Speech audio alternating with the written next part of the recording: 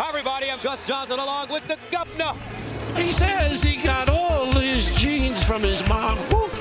From his mom. Woo. A lot of nylon. A lot of excitement in the air. Yes. And we're ready for college basketball. College basketball. Oh! Gus. Oh! He's got onions. Gus. He's got onions. Rise and fire. Sets up the big fella to light it up. Yes. He's got onions. For all the marbles. This is one tough kid. What's up, everybody? Welcome to week 10 of the Big East Barroom.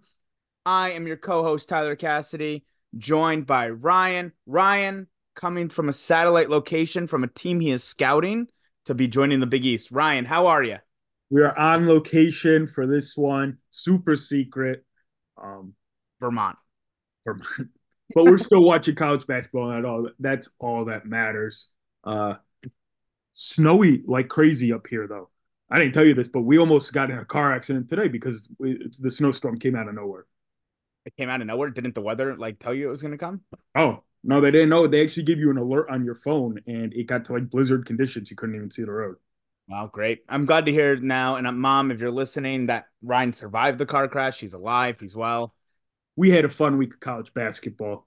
Big East is in full swing, and plenty to talk about. I mean, we're back in conference season. Kids are back on campus soon. This is, one of the best times of the year. I know we say that a lot for college basketball, but anytime you're getting to watch this much. Hey, Ryan, the good news is every single game this week that we're going to talk about, a Big East team won. Think about that.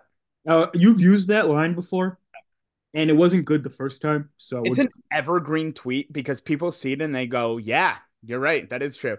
And then people are like, oh, wait, that's pretty dumb because that means every game the Big East lost this week. And that's the reaction you're going for on Twitter is people going, yeah. Yeah, no, if you could do a little yeah and a little thumb on that heart, that'd be great. Right, I just wanted to update the fans. We are neck and neck with the podcast for rating and subscribing. So if you guys can just please, again, and I will advocate for this, take your mom's phone, take your dad's phone, log in, ignore any text from anybody else, hit the subscribe button on Spotify. And if we win this, I will guarantee that Ryan is willing to jump into a pool of cold water if we win. Yeah, see, the thing about me is I hate cold water. So it can't happen, unfortunately. But that's how you know that people care. Tyler's a big cold water guy, and he's jumping in. Always have been. Tyler, what order are we going in today? Ryan, you have decided that we are going in the order of, because in honor of the NFL playoffs, which if you're a Cowboy fan, I'm sorry, please stay away from any tall bridges. We are going to go from teams that we think can make the best NFL team or football team if there was a Big East. Yeah, we're not suggesting they could compete in the NFL. Just which team would make the best NFL squad. There are certain players that I think could compete in the NFL. That's a hot take. I don't agree with that. You also don't think I could win 5 games in the NFL. You couldn't. I'm gonna take first pick here because no. So we're gonna put 3 minutes on the clock, and we are going to start with the hottest team in the country, your Seton Hall Pirates, who would make a fantastic football squad because they are mean, they're tough, they're physical, and they will run it down your throat. But they also had a hell of a week this week. I really don't like that Ryan has decided that what we were going to go in the order and then just takes the first pick as well. Not in the spirit of the sport, but Seton Hall with Dylan Adewusu, Kadari Richmond, who I have playing quarterback, Dre Davis, who I have playing wide receiver, and then a little Jaden Biaku as a tight end. They win 2 games this week. They beat Georgetown. They survived Georgetown Roulette 74-70. And then they win against Butler at Butler 78-72. I don't think any conversation can begin without talking about Kadari Richmond. Big East Player of the Year if the season ended today. Devin Carter or Kadari Richmond competing for it. You might say because of team success, Kadari Richmond has a better chance. I still think Devin Carter is more impactful for his team. Yeah, in terms of straight up individual success or performance, I understand what you're saying about Devin Carter. But the committee never gives Big East Player of the Year to a team that finishes bottom 4 or 5 of the conference. Looks like that's where Providence is going to be after losing Bryce Hopkins. So on that grounds, I think Kadari gets the tiebreaker, and he is I can't think of anybody who is more deserving of Big East Player of the Year right now. I mean, yeah, absolutely. This kid, I believe, averages 25 points a game this week. He averaged 22 points, 10 rebounds, and 6.5 assists this week. He's one of the best players in the sport. His ability to get downhill at any given time is incredible. They know, and going down the stretch, that give the ball to Kadari Richmond and see what happens. Oh, Right. the end of the Butler game, Yeah. it's just a clear out. They didn't even run a screen for him. He just takes Jameel Telfort off the bounce and hits the layup. I mean, that's big time. That's clutch. That's unstoppable. And he deserves a ton of credit because he wasn't getting that credit before the season. He was left off of all preseason, all Big East awards, which in hindsight was not bright. The game against Butler, I think, is the game that, if we're gonna talk about anything, few things that I noticed about that game, and maybe Seton Hall fans, Alamir Dawes shot really well from the field, and I thought he did a really good job of not forcing, which is sometimes the negative to talk about him. Where if I think if Seton Hall takes their shots, they might be one of the better teams in the conference. I also think that Seton Hall does really good with a Big East whistle, where it's a little more lenient a lot of the time, and therefore Seton Hall was able to. Kadari pushed off, I think, twice at the end of that game. Gets away with it, gets a win. Wait, you thought that was a push off? Oh, by Kadari? Absolutely. I didn't think it was a push off. Well, when he goes like this and throws his left arm into the guy, I feel like that's a push off. For those listening to the podcast, Tyler's extending his arm there. I don't believe he got full extension on the arm, though. I think, there was some contact there, and he's allowed to, hit somebody with his unextended arm. And I like the no call there. I don't mind it at all. I don't disagree with your point in general about them, it being beneficial to them, the way Big East games tend to be refereed. Right. Do you think Seton Hall, by the time people are listening to this, is Seton Hall ranked? Yes, they have to be. Do you think they're a top 25 team right now? Oh, absolutely. 100. They're probably a top 20 team. I mean, I personally agree with you. It's just hard to jump into that 25. 14 of the top 25 teams in the country lost this week, right? So if Seton Hall doesn't edge somebody out, I think we have to talk about a little bias there. I agree.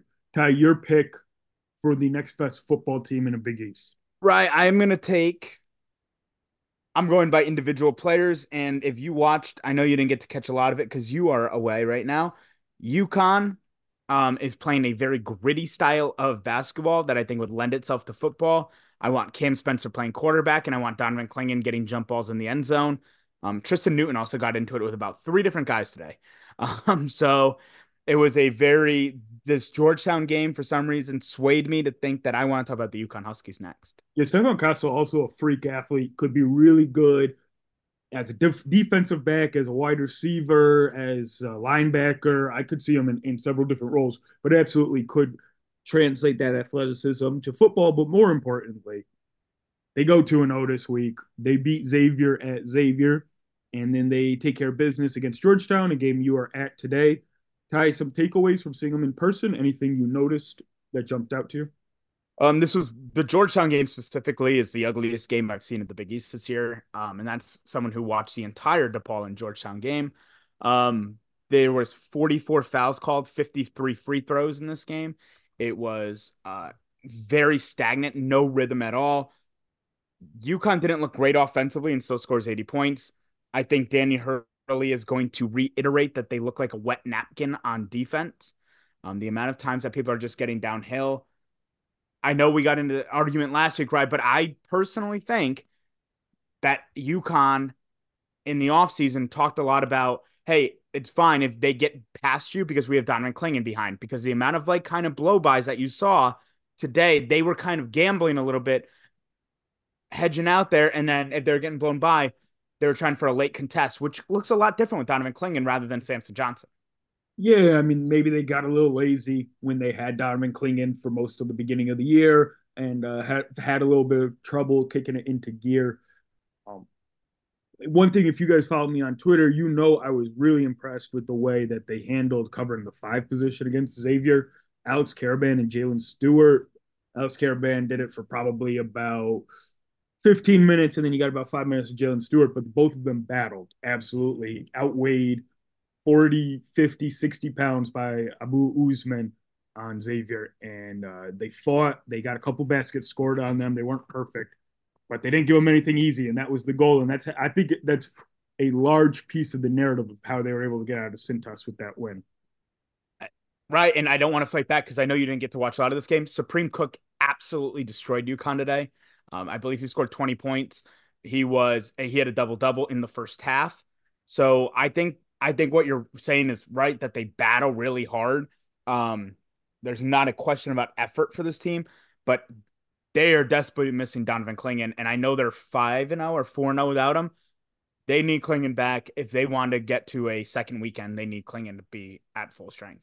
And he looked pretty healthy before the game today. Did you see him skipping around? His ankle looked like it was in pretty decent shape. So, Yeah, dunked a few times in warmups, with a polo on and khakis. Uh, Normally I challenge myself by trying to dunk in a polo and khakis and can't do it. So the fact that Clingan can do it, me and Clingan are pretty similar in terms of athletes. So that's a little surprising. Tyler, is UConn ranked number one tomorrow morning? They're going to rank Purdue number one and then UConn number two, is my opinion. And I think Kansas has more of a point to be number one than UConn does. Oh, Why? interesting. What do you think? I think they should be number one. You're probably right about predicting what the AP poll voters do because the AP poll voters don't watch basketball. Don't get me started. But I think they have every right to be ranked. They will move up, though. Houston lost twice this week. Houston was ahead of them. There's no chance that Houston will be ahead of them come tomorrow or whenever you listen to this podcast. All right. That moves us to our next best football team. And I'm going with a team that went 1-1 this week. A team that's a favorite of some of the people on the Big East Barroom podcast. That would be Rick Pitino, St. John's Johnny's. First off, Joel Soriano. If you put him as a defensive end, I mean, the dude's a freak. He's a beast, and he'd be a pass rushing nightmare. They got a lot of depth. Jordan Dingle, and Dennis Jenkins both look like maybe they'd be able to play some quarterback. So anyhow, but they go 1-1. They beat Providence at home, and then they go on the road and lose to Creighton in what was one of the better games of the Big East season, in my humble opinion. Yeah, they beat Providence 75-73, lost to Creighton 66-65, so they're +1 in a week of basketball, which is wild. Right. People have hate listened to me to talk about St. John's. That's what I call it. It's St. John's did a lot to win me over this week. This team is gelling at the right time. I feel like they know who they are right now. Brady Dunlap's emergence, Naeem Aline, I feel like has been a difference maker. Listen, that Creighton game, if it's played in 49 other states, maybe goes a different way. First of all, that Dingle, what side are you on for that, ride? Dingle gets fouled there, but no one's calling that. Like, I like the I no get call. what everyone's saying, but nobody's calling that. No, I like the no call. You hate to see the refs decide the game in that situation. Dingle had the chance to make the shot. And I get it. St. John's fans will sit there and say if it's a call for the first 39 minutes and 59 seconds, it's a call in the last second. I understand, but at the same time, nobody shows up to these games to watch the refs decide and let them shoot free throws with 0 seconds on the clock to decide how the game. And realistically, Dennis Jenkins gets a perfect pick and roll there. He gets a wide open shot from the elbow that he hits 80% of the time, and he missed it. St. John's missed a few shots down the stretch that, if they're going to, win those games, they need to do it. I think that St. John's has shown me that they are an NCAA tournament team. I think St. John's has shown me they are a top 5 team in the conference. Talent-wise, listen, how far will that talent take them? I have no idea. But night in and night out, they are going to compete so well that they are going to automatically get some wins just by their competition levels. I'm very impressed by that. Do you want to talk about any schemes? Well, I just want to say one guy that always impresses me for how he attacks the backboard is Chris Ledlum. The kid rebounds like his life depends on it. I mean, he's big, he's physical, and he wants every rebound. I love watching him go after it. Dennis Jenkins was fantastic in the Creighton game to the point where Creighton started trapping Jenkins coming off the pick and roll so that he wouldn't be able to take shots and pretty much give him wide open shots. Jordan Dingle had a wide open shot from the top of the key. that he missed because of that scheme. But Yeah, I mean, Dennis Jacobs was really, really good in the Providence game too. He didn't shoot very well in the Creighton game. This team has shown me. I know it's a weird thing that we have.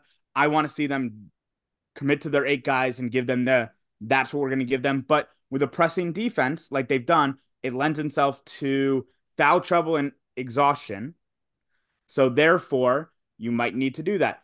I personally think that Rick Pitino, Hall of Famer, which you've reminded me of many times, will be able to get their conditioning levels where you can run it about 8 or 9 deep, which is, I guess, ideal what you want to do, I think, in the Big East. one thing I love about Rick Pitino, and we're out of time here, but I just want to say quickly, I love about Rick Pitino is that he values the practice so much. And we have seen so many different starters this year because he'll say they had a really nice week of practice. They earned their starting spot. I think that creates a sense of urgency in practice. And when you practice really hard, Dan Hurley took this to a national championship. When you practice really hard, you play really well in games. So I think that's why you see some of him going into depth uh, a lot. Brady Dunlap had almost fallen out of the lineup and then has now started a couple games for him. All right. If I am going to pick a team that I think is going to possibly be good at football, I'm going to take the team that would be the low light of the week, and I'm going to take Providence. Um, I think Devin Carter changes a lot. Jaden Pierre is a running back. Really get him in there. Ticket Gaines is kind of your number one wide receiver. Josh Adore is a tight end. Like I kind of like the way that team looks. And Devin Carter kind of as a run first quarterback, just absolutely dominating. But right, they go 0-2 this week. They lose 73-75 to St. John's on a missed and on an air ball by Jaden Pierre down the stretch. And then they lost to X 85-65 at the Amp. Worst case scenario of a week? Oh yeah, I mean it's as bad. I mean think about where they were about 2-3 weeks ago when you opened Big East play and they beat Marquette at home. Back when Marquette looked like one of the 5 best teams in the country, and then they went and beat Butler at home in overtime. Um, we thought that they were a top 20 team in the country, and after the Bryce Hopkins injury, it's been really tough to watch. It's been really not a lot of fun. Devin Carter did his best Superman impression in that St. John's game, goes for 30 something points and was incredible, but there just wasn't enough help. And, I think that they belong in the same group of Xavier, where injuries kind of derailed their season, and it's not fair to judge anything at this point because of, those injuries that occurred. You say they belong in the same breath, and I'm not discounting the Bryce Hopkins injury at all. They lost it by 20 to Xavier. The team that has also got their season derailed by injury, they lost by 20. This team needs to figure it out. If they have any chance, they could still go dancing. Like they are probably, if the season ended right now, they might be a tournament team. Devin Carter can't be Superman every single night. Nobody in the country is doing more offensively and defensively for their team than Devin Carter. Devin Carter is responsible for guarding the most important player every night for the other team, and he's responsible for having to be the leading scorer every night for his team. He almost willed them to a win against St. John's, and he scored. I mean, he didn't shoot very efficiently, but he scores 18 points on 6 of 17 shooting, 7 rebounds against Xavier. This kid's putting himself in conversation. I don't know if you saw 247's most recent NBA draft that had him going number 12 overall, which I think is the most optimistic I've ever seen for Devin Carter. But he needs some help. Even freaking Batman has a Robin. And Devin Carter right now is Batman, Robin, and freaking Blackwood, or the Catwoman. It's an interesting piece you bring up about the NBA draft. I'm not an expert on NBA draft. There's people who, spend all of their time just figuring out NBA draft stuff. But from what I've read, a lot of people are talking about how thin it is this year, the draft, how there's not a lot of really high level prospects. So a lot of people who are projected as role players in the NBA are getting a lot more attention and maybe taken earlier. You can absolutely see Devin Carter as a role player in the NBA. He will never cheat you on effort, right? Well, what do you need in the NBA? You need to be able to shoot and play defense. What does Devin Carter prove this year that he can do? He can shoot and play defense. I mean, the kid's come from an NBA father. He comes from an NBA head coach. Yeah, I mean, draft Devin Carter. Nobody in the Big East, in my opinion, has helped their draft stock more by coming back to college more than Devin Carter. Yeah, it's the silver lining for Providence, and they should all enjoy it because they won't get to see it again next year. But Devin Carter will go down as one of the better Friars in recent history. I'm not giving up on their season totally yet. I'm pretty down right now on them because I think Providence fans also feel that. You need to defend the AMP, though. I'll say that. You're not going to win a lot of games on the road. That just is the way the Big East is. You cannot get 20 piece by Xavier at home with Xavier being 9-8 this year. I don't care what the metrics say. You can't be 20 piece by them. It just isn't like Xavier's season is also derailed by injuries. Don't tell me that talent-wise, Xavier's 20 points better right now. All right. That leaves my pick for the next football team. And I'm going to go with Villanova Wildcats, who I think we actually probably should have taken earlier. They are long, they're athletic, they're old. Eric Dixon would make a very good lineman on one side or the other. I'm not sure exactly where I would want to play him. Justin Moore has quarterback written all over him. I think that's a good pick there. But Ryan, congratulating your own pick. Fair. They go 1-0 this week. They survived DePaul Roulette. They did more than survive DePaul Roulette. They blew out DePaul Roulette. They didn't look like they were playing the same sport at times. Brendan Hawson's a flamethrower. I would like to see him take 15 shots a game. Any big takeaways you're taking from this week for Villanova? Handle business. This is a Villanova team that needs to handle business. They need to beat Georgetown twice. They need to beat DePaul twice. They probably need to beat, Xavier a few times. This is that type of team. When you get from your starting 5, 14, 24, 15, and 10, that'll do it. Justin Moore makes his return this weekend. DePaul is not a Big East caliber team right now, so it is important to take it all with a grain of salt. My main takeaway is everything is a get right game for Villanova right now. Like, where do you project them going forward based off what we saw from them this week? Do you think they're one of the 3 best teams in the conference? Do you think they are middle of the pack? Do you think they are a tournament team? And they may make it based on the resume they've accumulated, but do you think they'll play like a tournament team the rest of the year? I have no idea. Villanova to me is the most unpredictable team in the Big East. I know what I'm going to get from 10 other teams pretty much. Villanova might be the best team in the conference. Villanova might be the second worst team in the conference. I have no idea. We talked about this with Tommy the other day that, and you brought this up. Villanova might be the worst offense in the league other than DePaul. Metrics wise, but or are they the team that just scored 94 points and shoots 56% shooting? You're not going to get to play DePaul every night, though. Yeah, exactly. And they couldn't guard Eric Dixon. So they're running the ball through Eric Dixon. And if you can't guard him, you have to help. And then Eric Dixon's going to find guys who are open, and it's gonna make the entire offense look beautiful. If you have a guy who can guard Eric Dixon, none of that occurs. I don't disagree with what you're saying about it. So much of it's unknown. You don't learn anything material from playing DePaul. So it's just don't lose to DePaul. It's my issue, and we'll talk about it when we get to DePaul. But it's my issue with DePaul being in the conference right now because you're just sitting there and going, this, like, even today with UConn and Georgetown, and I get it, Georgetown is probably 10th best team in the country. You get to see something from your team. You get to have some takeaways. You get no takeaways when you freaking play DePaul. You win by 30 points. They're at Marquette tomorrow. Martin if you can pull off a win, then you're saying they're back, right? No, I can't say Villanova's back until I see 4 games in a row of, they play Marquette, but then they play UConn later the week. Are you telling me they can't? They could go 1-1 this week, and I wouldn't be surprised if they beat UConn or they beat Marquette. Yeah, but they don't have to win both for you to be positive. They don't. But right, they could beat Marquette by 30 points and lose to UConn by 30 points, or vice versa. And neither one would surprise me with this team. This team is that shaky or that not inconsistent. Yeah, it's been a little while since we've seen them look really bad. I mean, Ty, listen, they're 1, 2, 3, 4. They're 5-1 in the last 6 games. They lost to St. John's at home, but St. John's isn't looking like a very bad loss right now, and they were competitive in that game. Yeah, and they beat Creighton on the road. So, I mean, you're right. Let's walk it back. I just have such high hopes for this Villanova team. I thought they might be the 3rd best team in the conference. that seeing them those missteps they took in non-con has really kind of thrown me off. Right. Go I want to talk about my next team, which I don't think you would normally think, but I'm going to talk about the Marquette Golden Eagles because I think Tyler Kolek at quarterback and Stevie Mitchell at running back is elite. You meant Because Sean Jones at running back?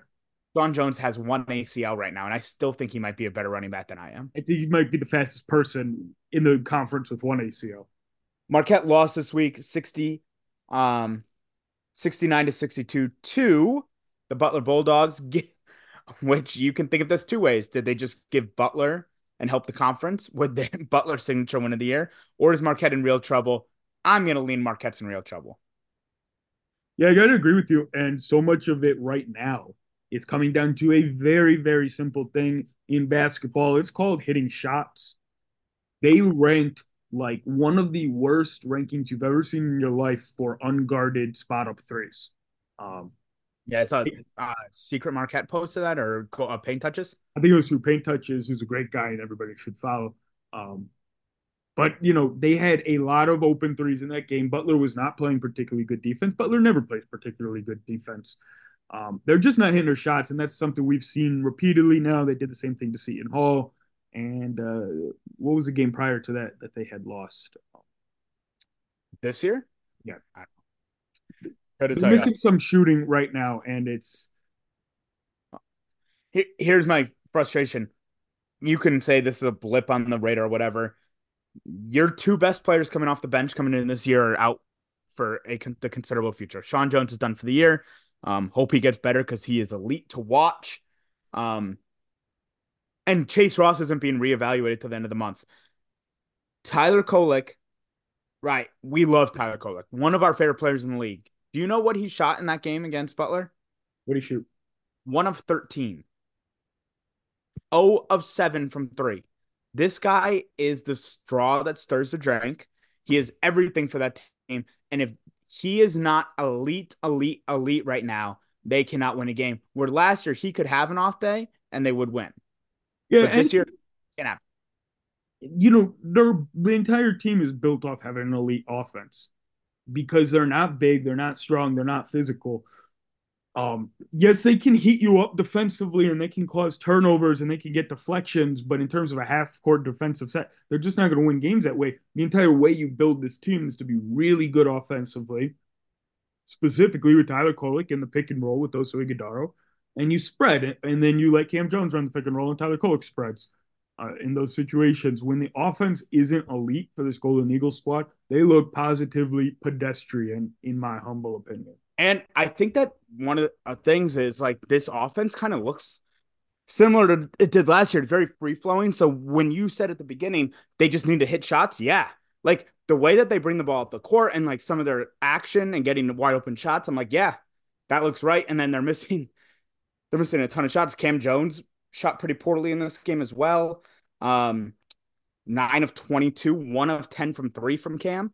I mean, you need. Last year, it felt like anybody could have an off night and you would win. This year, if one of the main guys has an off night, you have no chance. It also hurts to lose Chase Ross in all of this because he is a decent three-point shooter. He's not always the best, but he'll have games where, he can start knocking a few down, and then maybe you look to him a little bit more than you usually would. But I mean, it's not panic time for Marquette, but it's it's panic time. You don't have your two best players off the bench, and your starting five isn't giving what you need. Yeah, it's panic time. Marquette's not reconsideration of their ceiling time. Okay, they are a tournament team pretty much no matter what, right? So, but we're talking about them like losing out on a top 4 seed if they don't figure it out soon.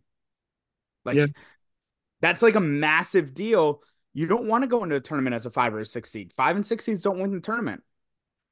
All right, let's move over to our next pick. And I'm going to go with the Bulldogs here because I think this was a miss for us. I'm sorry? I think this was a miss for us because if you have Pierre Brooks on your team and Jamil Telfort, I think that's a really good football team. So I think those two guys are football players. They are built like football players. Plus, Posh Alexander as a tailback. And a cornerback? Are you kidding me? Wow. He's not jumping with anyone, but Posh Alexander is going to absolutely out physical you on the line. You're not even getting off the line.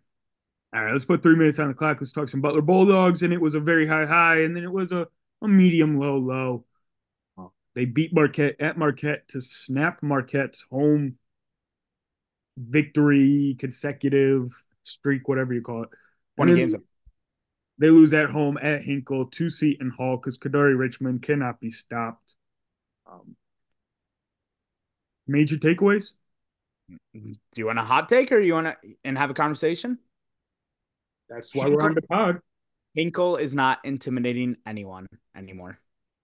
People don't go to Hinkle and they go and they find a way to lose. People go to Hinkle right now and they find a way to win. The Yukon Huskies, Butler played really well against Yukon at Hinkle, lost. Butler played meh against Seton Hall at home and lost. Hinkle needs to turn into the advantage that the legends say that it used to be. Nobody should be going to Hinkle and feeling as comfortable as some of these teams are. But are you calling out the Hinkle crowd, or are you calling out the play of the players when they're at home? Well, chicken or egg. Like, do you play better when your crowd is really into it, or does your crowd have to be really into it for you to play really well? I, Hinkle seemed to be rocking at the UConn game. I can't speak to the Seton Hall game. Seton Hall's not always the biggest draw, but from what I saw on TV and from everybody who was at the game, apparently Hinkle was rocking for the UConn game.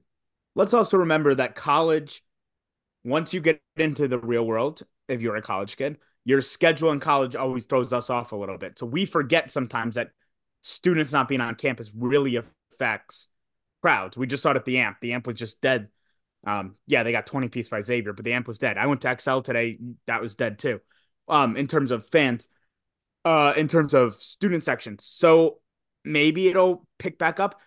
But when Butler needs to keep winning games in order to, no moral victories, kind of the Quincy Oliveri line, no moral victories anymore, they continue to drop games that they need to win that are very winnable.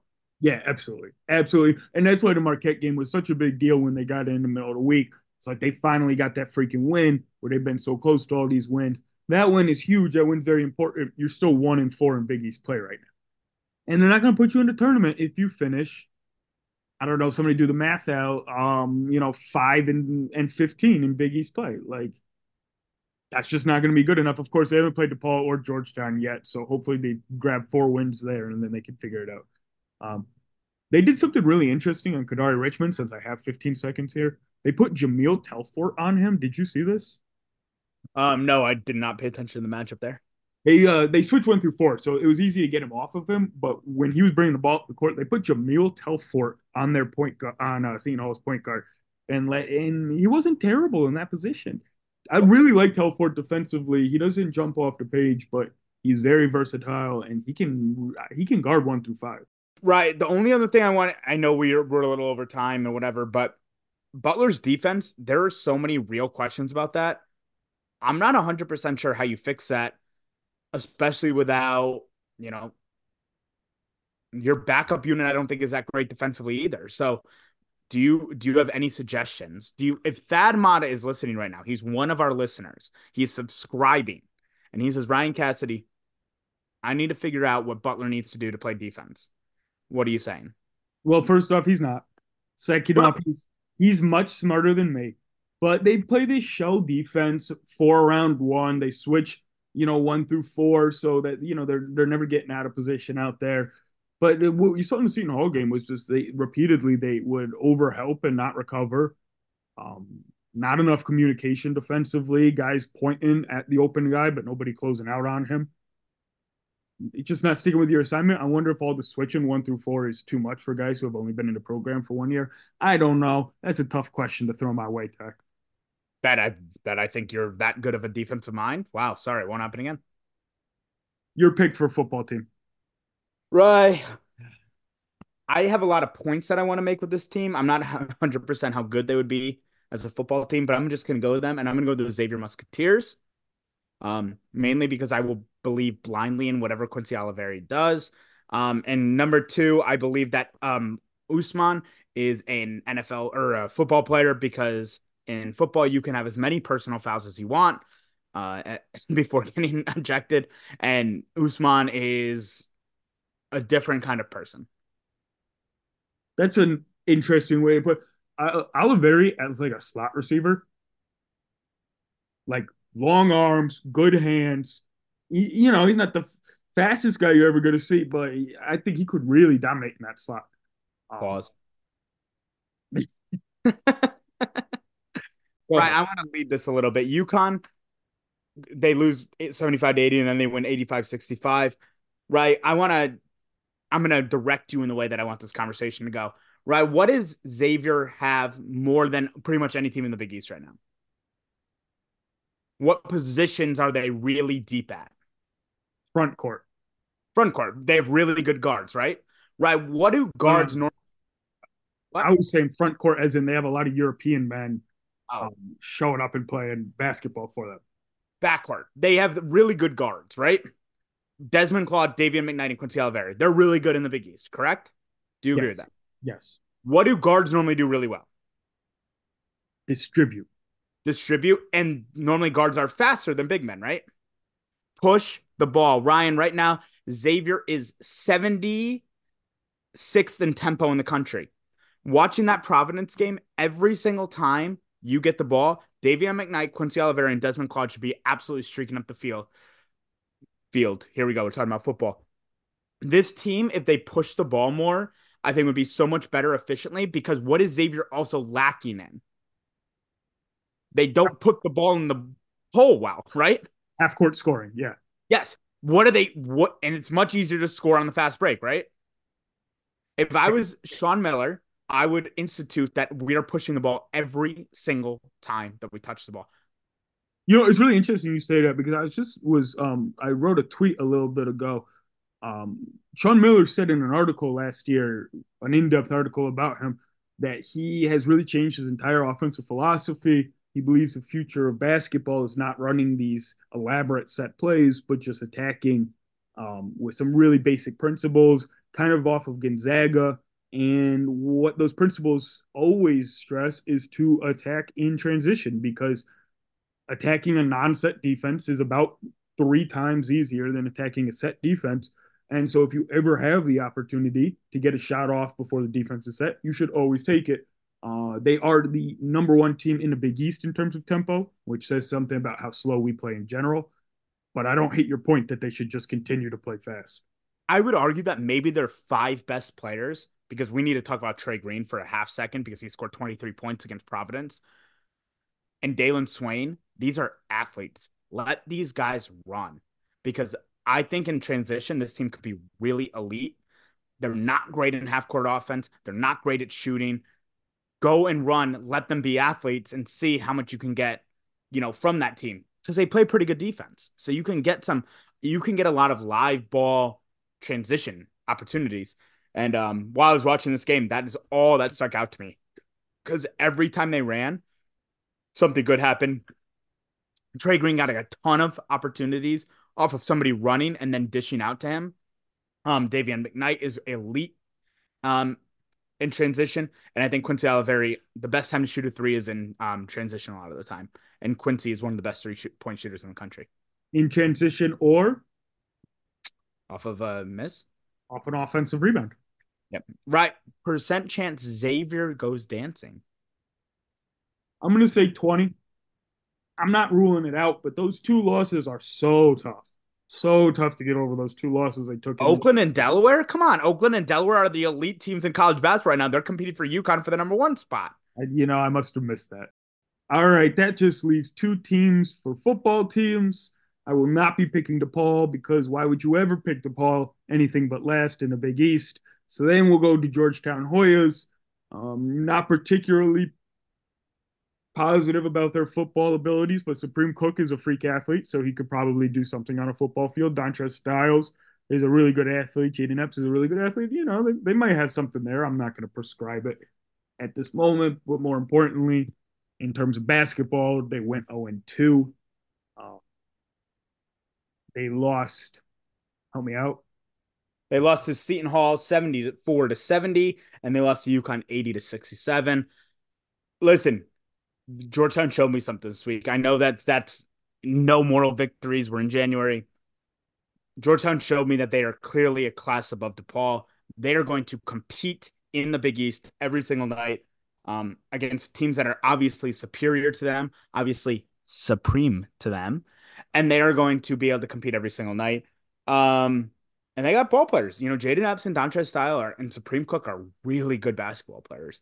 Um, Just to leave Jay Heath out of that little list you put together is unacceptable. We will be taking apologies going forward. Jay Heath had some big moments against Seton Hall. They almost knocked off Seton Hall, which of course would have been the most college basketball thing ever for Seton Hall to go down to the Hoyas.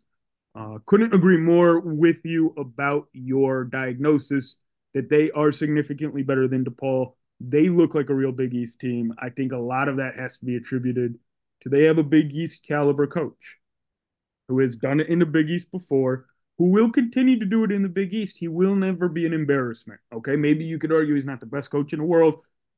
Maybe he's not top 3 in the conference right now. He will never be an embarrassment in terms of basketball. I know you're going to say something smart.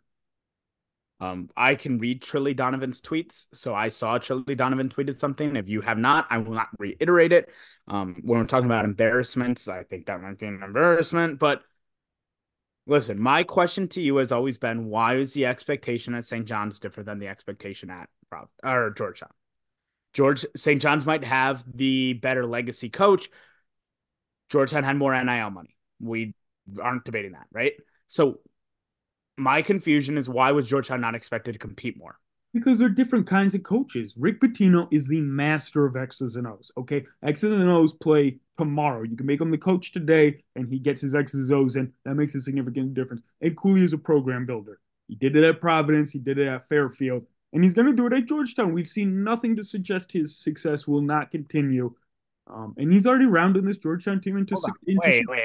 I mean, Ryan, whatever. But he's won one Big East game and he lost to Holy Cross. Don't say that we haven't seen anything to suggest that his success won't continue. We've seen everything to suggest that his success won't continue. The guy has been bad this year on an average Georgetown team. And if you give Rick Pitino the same roster, and I hate myself right now, and I want to kill myself and go jump with frostbite somewhere, but Rick Pitino, we would expect to win with this team. Don't tell me we haven't seen anything to suggest that. That's ridiculous. Okay, first off, Rick Pitino could not win with this team. That's a wild overstatement. Rick Pitino brought in a bunch of veterans onto his team, and that's why he was able to do so.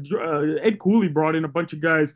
Dontre Styles is a sophomore. Jay Epps is a sophomore. Rome Brumbaugh is a freshman, redshirt freshman. He brought Field over freshman. I mean, there's a significant difference there. Who's RJ Lewis is a sophomore. You got a ton of players on St. John's who are not experienced. Jordan Dingle was the number 2 scorer in the country last year. Why couldn't Ed Cooley get a player like Jordan Dingle? He's not looking for Jordan Dingle. He's looking to build the team, build the culture. That's bullshit. He's not looking for the best player? He has 3 of the top 10 recruits in the Big East coming in next year. Clearly he's already building it. He's already building it. Not both. He has not. When you say there's nothing to suggest he can't build this program, there is everything to suggest that he can't build it. Hold on. Last year, DePaul said, thank God for Georgetown.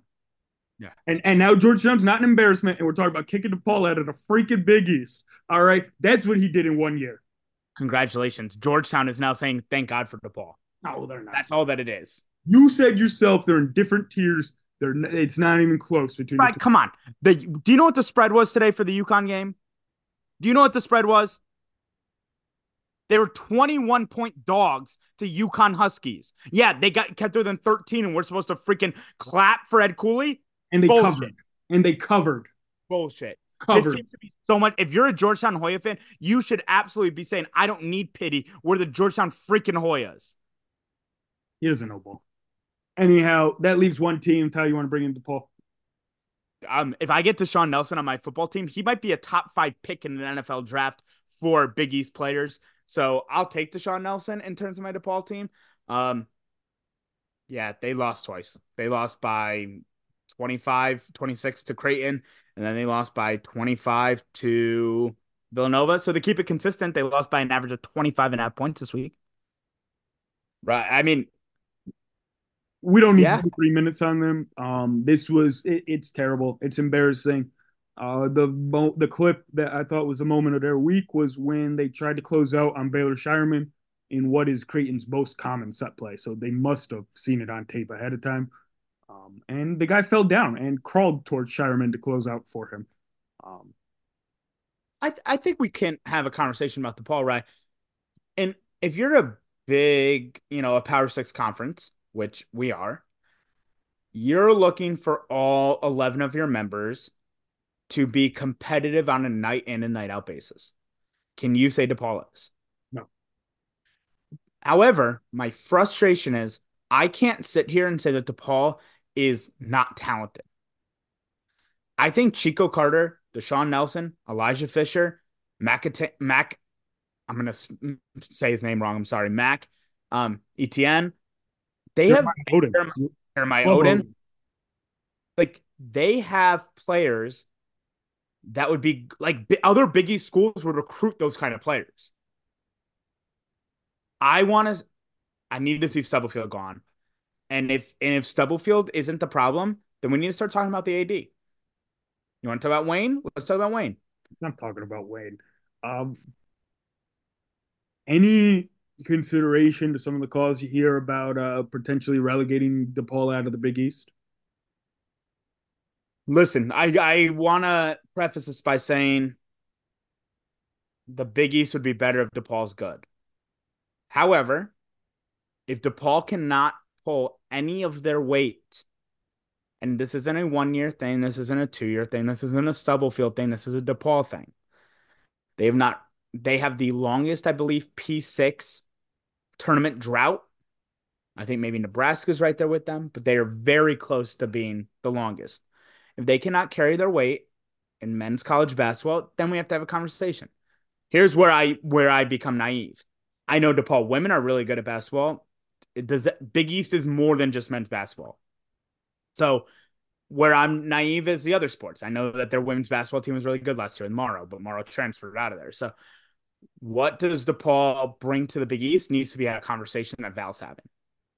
Yeah, I don't think anything you said was wrong, but just a little disclaimer, almost never do teams get relegated out of conferences, leaving without any choice.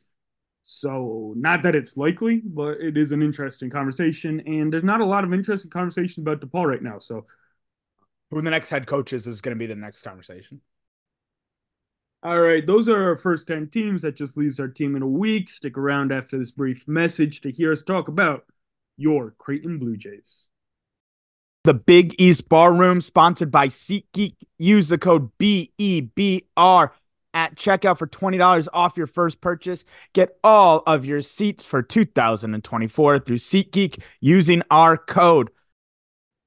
All right, we have one last team to talk about, which I think would make a pretty good football team with Baylor Shireman being next quarterback. Trey Alexander, Ryan Kalkbrenner is a deep threat at all times. We are talking about the Creighton Blue Jays, who went 2-0 this week, beating DePaul 84-58 and beating St. John 66-65. Obviously, there is one game to talk about a lot more than the other, so we'll talk about the DePaul game for the whole 5 minutes. Well, I'd like to just do a quick big picture because this kind of snuck up on me until I took a look. They're on a 4-game winning streak right now. They, after beating Providence, DePaul, Georgetown, and now St. John. So there's 2 quality wins in there. And then obviously knocked off the 2 bottom of the conference. There was some serious concerns about them for a while, but they looked like they might have rounded into shape a little bit.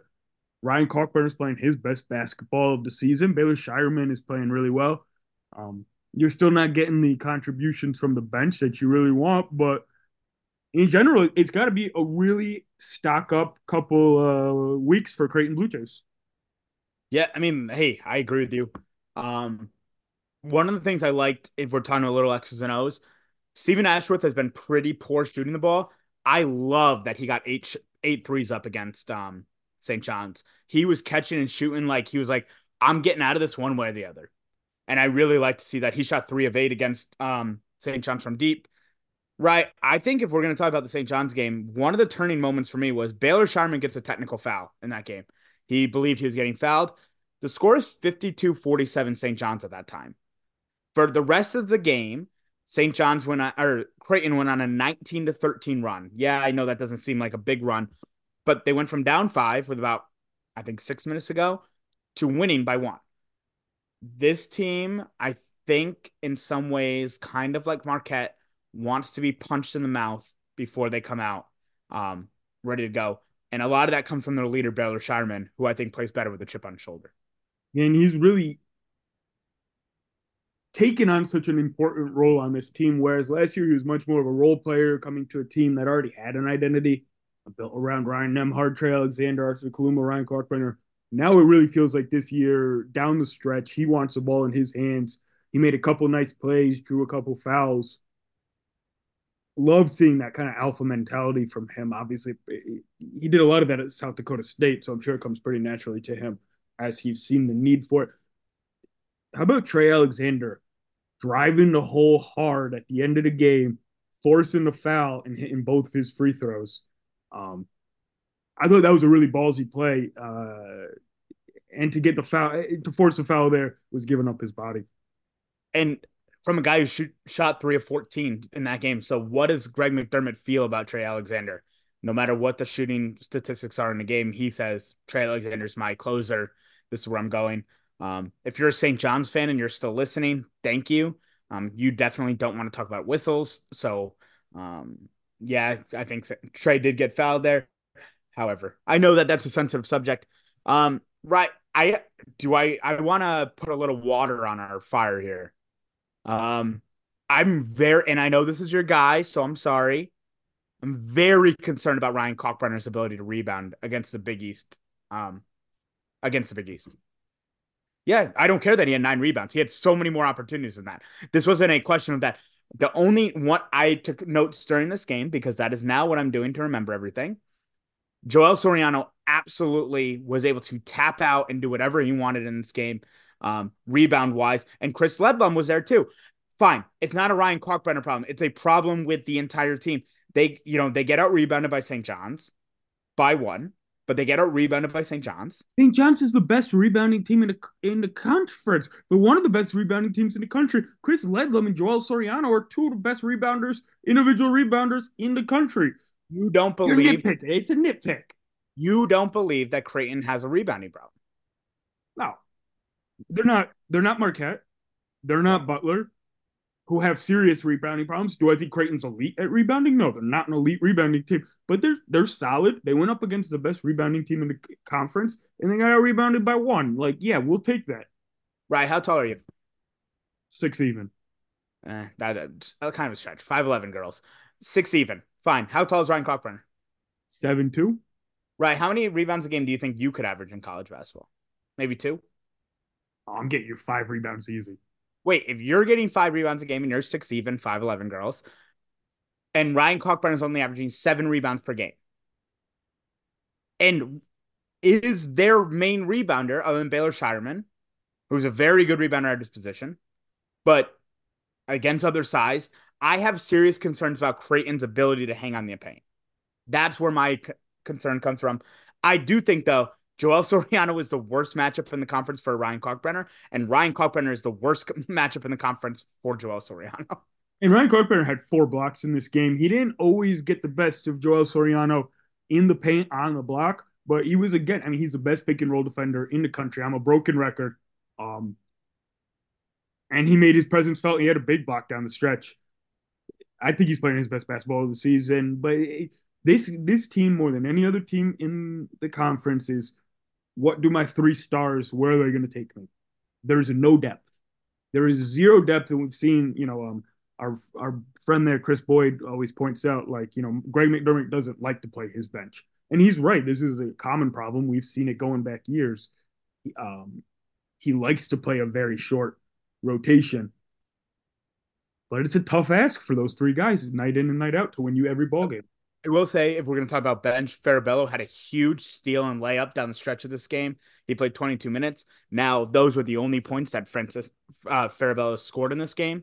So I don't want to say that he played well, but, I do like the minutes that Farabello gives you. Fred King and Trout have shown it in spurts. I think that this whole team is just lacking one player. And I'm not going to say it's Arthur Kaluma, because you know how I feel about Arthur Kaluma. I feel worse about Arthur Kaluma than I do Rick Pitino. However, they are lacking a true four who can consistently help on the boards and score. So if you want to say that's Arthur Kaluma, I'll disagree with you, but it might be. Well, you've just described Arthur Kaluma.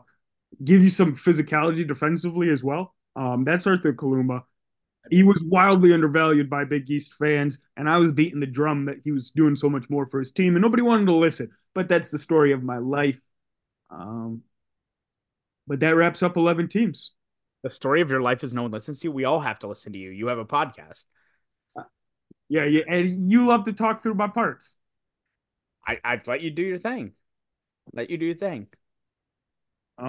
We got another great week of college basketball coming up. We've got like another month and a half of just as good of college basketball as you could ever ask for. And we got the NFL playoffs. I mean, it's like time to hunker down and watch some freaking television, huh? Right. Favorite game of the week. Is it St. John Seton Hall coming up on Tuesday, UConn Creighton on Wednesday, or is it going to be Marquette St. John's on Saturday or Creighton Seton Hall on Saturday? You have 4 games to choose from there. Oh, those first two are so, they're both really good. I'm gonna go UConn Creighton, but you could take either or right now. Give me all the St. John's. If St. John's goes 1-1 this week, I believe they can't go on 2. And if they go 2-0, they're very firmly ranked. I will be in the building at Wells Fargo Center on Saturday to go see UConn play Villanova. You will not be there because you hate our dad, I believe, is what you told us. On the record. Dad, I know you're not listening to this, Dad, because you went out to get milk a few years ago. Well, anyhow, thank you all for listening to Week 10 or Big East Barroom podcast. As always, like, subscribe, tweet at us, call us names. We think it's funny. We got a couple more months of college basketball, and we love spending with you guys. If you are interested in writing a 96-page manifesto, I will print it off and I will sign it, and then I will send it back to you because, man, was that the highlight of my week. And as always, thanks for pulling up a stool.